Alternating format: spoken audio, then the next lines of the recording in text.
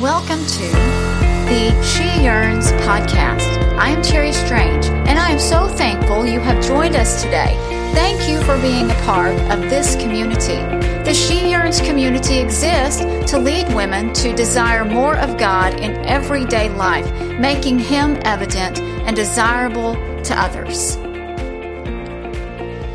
Welcome to the podcast. I am thrilled to be with you today. I don't know what you've been doing. I have been doing some organization. I seem to be in a perpetual state of organization with a large family. I never seem to be done. And lately I've been doing some baskets. I did some baskets in a couple of bathrooms and it's looking really good. But there is an area behind my office that had some storage in it and I'm trying to utilize that space. So I invested in some of those smaller metal shelves, the kind that come in a box, and I physically can load them, put them together, and set it all up myself. And I bought several. On about the third box, I was putting it together and noticed it was not going so well, and I'm looking around. I don't need the instructions anymore because I've done it a couple of times. It wasn't that. The pieces weren't there. The pieces that were supposed to be in the box, they just weren't in the box, so I had to put everything back in the box, return it. You know how that goes, get a new one, that kind of thing. And you know, those shelves made me think about this overarching idea that I introduced in the last couple of sessions, Unleash Your Brave, because there's so many times that you and I don't know what to do. We're not sure how to find the answers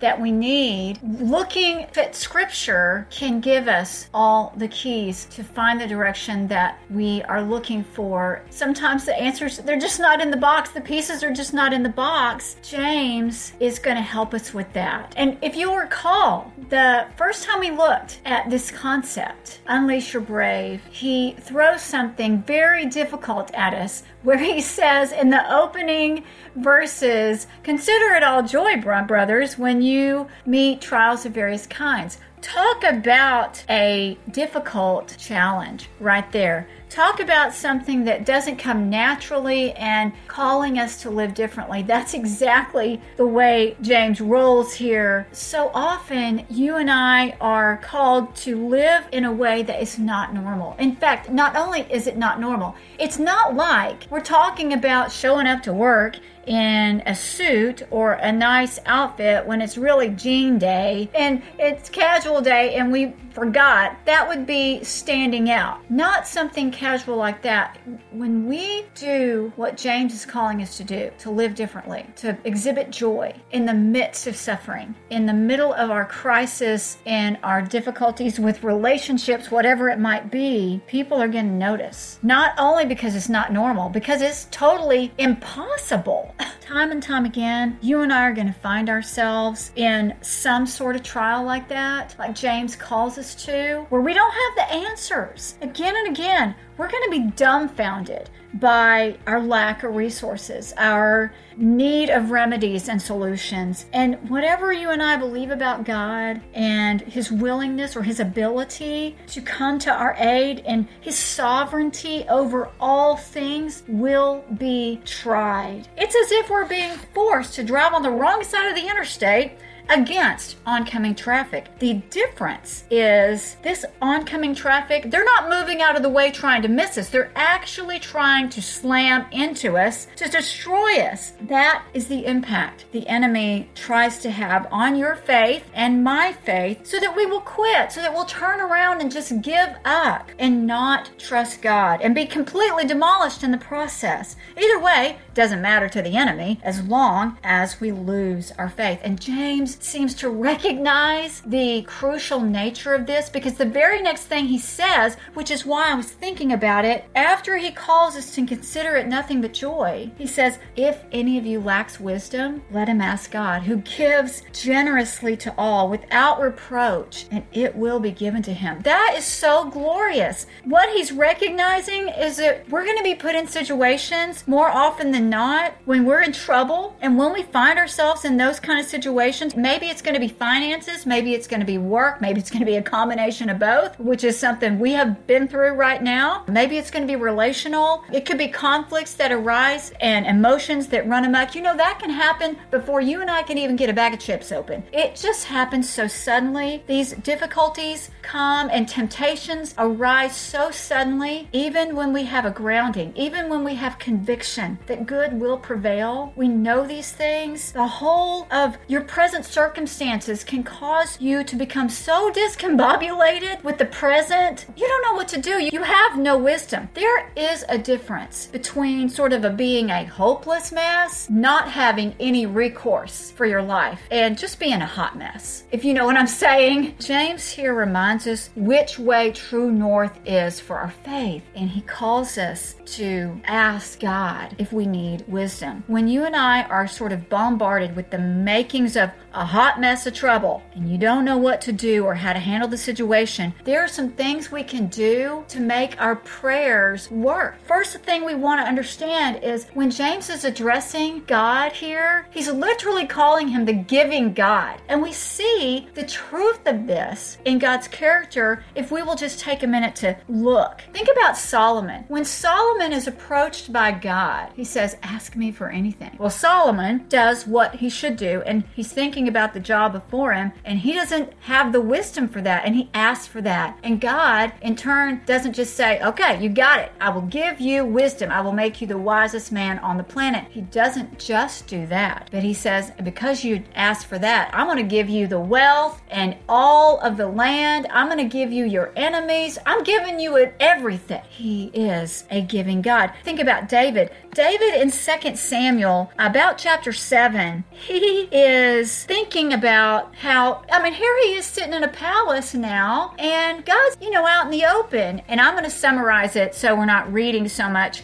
scripture. But in about verse 8, Nathan says to David on God's behalf, now then, tell my servant David, this is what the Lord Almighty says. I took you from the pasture, from tending the flock, and appointed you to rule over my Israel. I have been with you wherever you have gone, and I have cut off all of your enemies from before you. And then he says this, because David is concerned about making God's name great, and this is how God responds. Now, I will make your name great, David, like the names of the greatest men on earth, and I will provide a place for my people Israel, and I will plant them so that they have a home. And he goes on and on and on through the next few verses, and he basically says, I will do this, and I will do that. I will give you rest from your enemies, and I will raise up an offspring for you, so that it's never ending before me, and that sort of thing. David is just blown away by God's generosity, because all he wanted to do was build him a house, and here God does this, and he's just overwhelmed by this giving God. And then you think about the teaching of Jesus, when Jesus is trying to help us understand how God gives, and he compares it to a parent, and he says, if you who are evil know how to give good gifts to your children, just think about how good God knows how to give gifts to his children. Then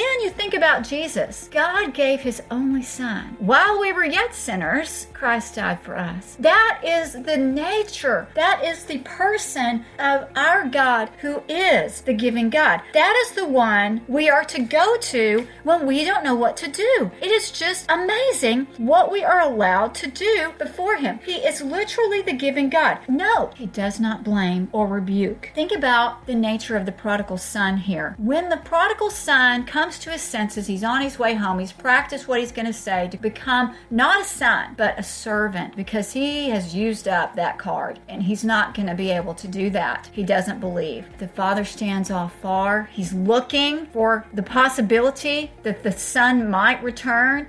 And when he sees him, he runs. The son starts going on with his speech, and the father is like, get the calf, get the coat, get the ring. And he's lavishing him, the son who does not deserve it, with all of these good things. That is who he is. Instead of saying, you know what you did, son? You don't deserve anything. You squandered everything I own and anything I could possibly give you. He's not like us. He doesn't do that. And what does that mean for us? It means that we can't ask ask too much. We can't go to him too often because of what we've done in the past, maybe. How awful it truly is. Or what we continue to do that we've said we won't do again. Or that he's going to shove our sins in our face to keep us in line or to restrict our asking. He's not like us. We are free in his sight and we are free to come before him. If we don't know what to do, he is there to give us what we need. What James does next is not only tell us the character of God and that he is the giving God. He doesn't stand there before us as a human would, rebuking, but he gives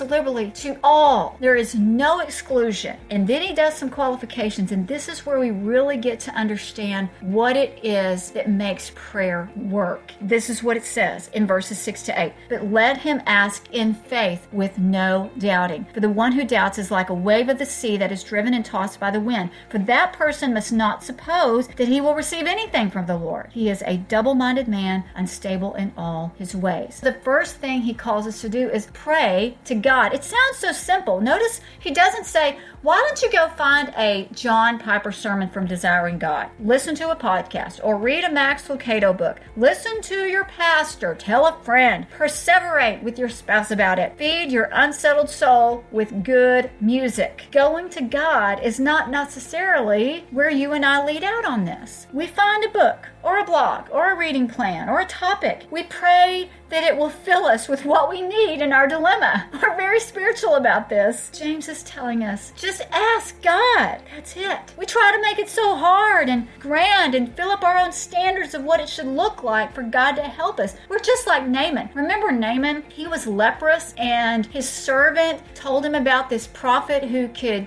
heal him, and so they work it out so that he meets up. The prophet sends word and says, you need to go and do this. You're supposed to go to the Jordan River. And Naaman is like, are you kidding me? That's all? He didn't even come out. I thought he would wave his hands and do something super fantastic, and the Jordan River is a terrible river. I'm not going to do that. And that is so what we do. And finally someone close to him says, just try it. I mean, what if it works? And he does, and he's healed. That's what we need to do. Just go to God. And the next thing that causes prayer to work in our lives is what he says, but let him ask in faith. Charles Spurgeon says, your faith is the target that all the arrows are shot at. I am telling you, I know that with my hand up. My faith is the target that all the arrows of the enemy are shot at on a daily basis, some days worse than others. You've got to believe, and I've got to believe that God is able and ready to meet you specifically in your specific need. Sweetheart, just pray. For heaven's sakes, get on your face and tell God your need. Maybe you're being tempted, or you have no idea how to handle the situation, or you do not know how to respond to the person that you're in relationship with,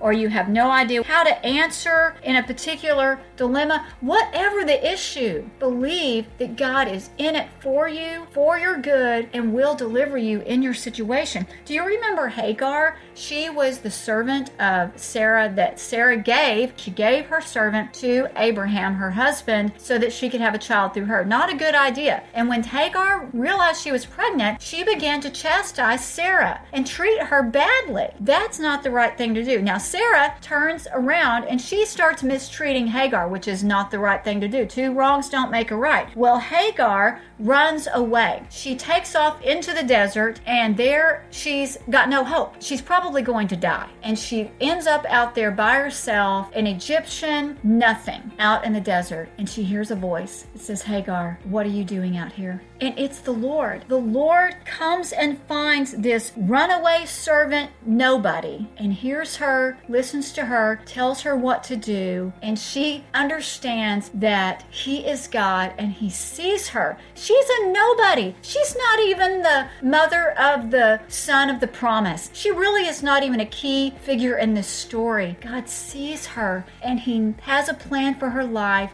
He takes care of her and gets her back to safety. We must pray with no doubting. The message here is totally inclusive. You're not the one that is the exception in Holy Scripture. He will hear you. And that is what James is communicating. Ask in faith with no doubting. Another aspect of that causes our prayers to work is hopeful expectation. If we're going to pray in faith and we're going to have no doubting, there should be some hopeful expectation there. Think about how God gives. He's not looking at the cake, how much he has to give, and cutting the cake into smaller and smaller pieces in order to have enough for all the guests. He is not limited in his resources. But sometimes that's how we feel about it because that's how you and I operate. Chad and I went to New York City for the first time for our 25th anniversary, and we purchased some touring bus tickets so we could sort of get around town efficiently and see all the sights. We got on the bus and we rode out to where you could get on a ferry so that we could see the Statue of Liberty. The way that works is you get off the bus and then you go stand in a line to purchase the ticket to get on the ferry to go out to the Statue of Liberty. So it's got a few steps.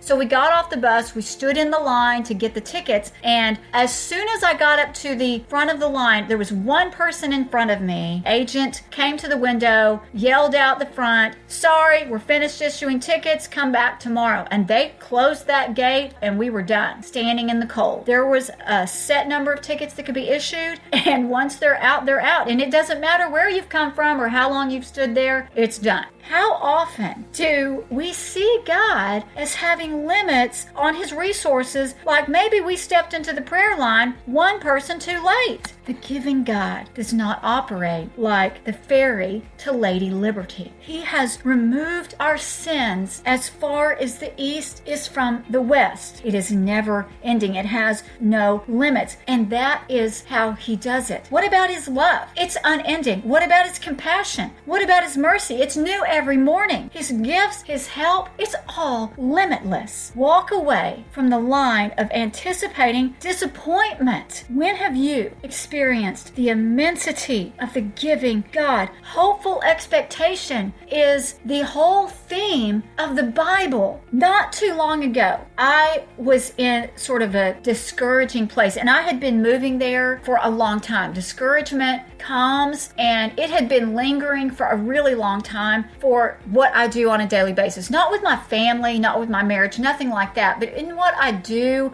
like this kind of thing. I had been pelted with a few darts from the enemy. I had been run over by a few oncoming cars, so to speak. I was indeed what you would call a hot mess in terms of discouragement and wanting to quit. I was near hopeless, but I was most definitely a hot mess. In terms of ministry, I was just beaten down, and I felt sort of unnecessary. I mean, anybody can do what I do. Hundreds of people do it every day. So I did not feel like I needed to continue to do anything that I do, because I do have a PhD and I can get a real job and earn a real salary. So I just didn't tell anyone. I didn't even tell my spouse. I didn't tell anybody for a long time, and I just kept going and going, and I sort of came to critical mass, just like I had been doing every day. It's not like I wasn't walking with the Lord and I was reading my Bible. And that particular day was the account of this woman who had come crying out to Jesus, and she was not an Israelite. She'd come from another area. She was crying out to Jesus in her deep and desperate need because her daughter was dying. Jesus was pretty harsh with her. She kept calling out to him, so much so that the disciples were super irritated with her and asked Jesus, "Can we please make her stop? Because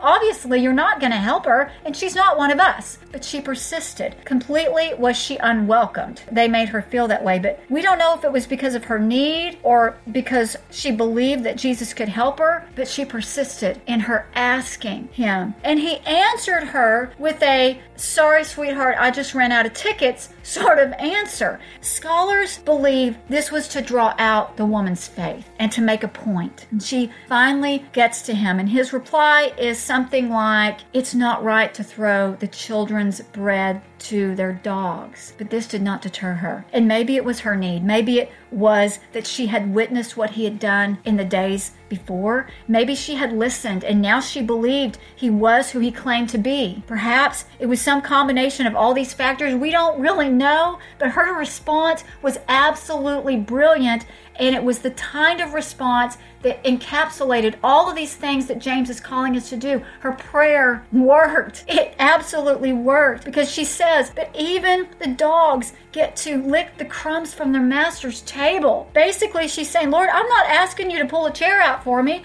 I'm not asking for a plate and a fork. What I'm looking for compared to what you can do and who you are is so inconsequential. But Lord, I need help, and I do not know what to do or where else I would go. I know to come to you. And I believe with no doubting that you can do something about it. That, my friend, was all it took. She demonstrated the kind of faith that James is calling us to do with no doubting, and Jesus gave liberally. So I took that nugget that day and I threw it up to the Lord myself. And I basically said, Lord, I'm literally going to quit. No more website, no more speaking, no more writing. I'm going to go get a job. I'm done. I'm completely done. I need some crumbs. I just am looking for some crumbs. I'm not asking for a place at the table, but I need some crumbs here to know that you want me to walk this direction, because I'm so discouraged. I do not know what to do or where to go. I woke up the next morning to so much encouragement, so many notifications, so much reinforcement to what God had called me to do. And I'm not talking in one element of ministry. I'm talking all over the place.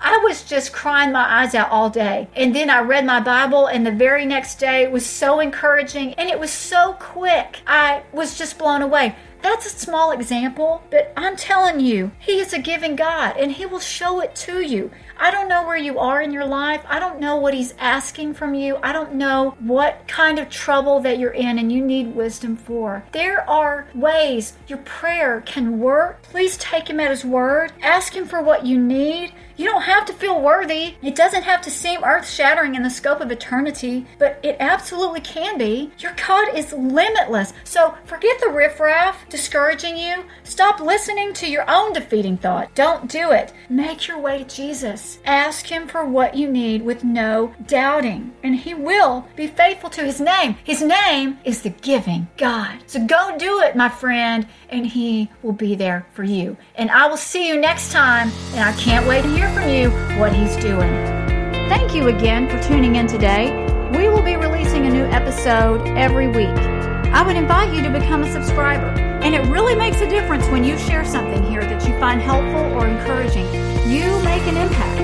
You may never understand the value or difference your suggestion or encouragement made in the life of a friend or casual acquaintance just by passing a resource along. So please share what you find here with others. I would personally be grateful.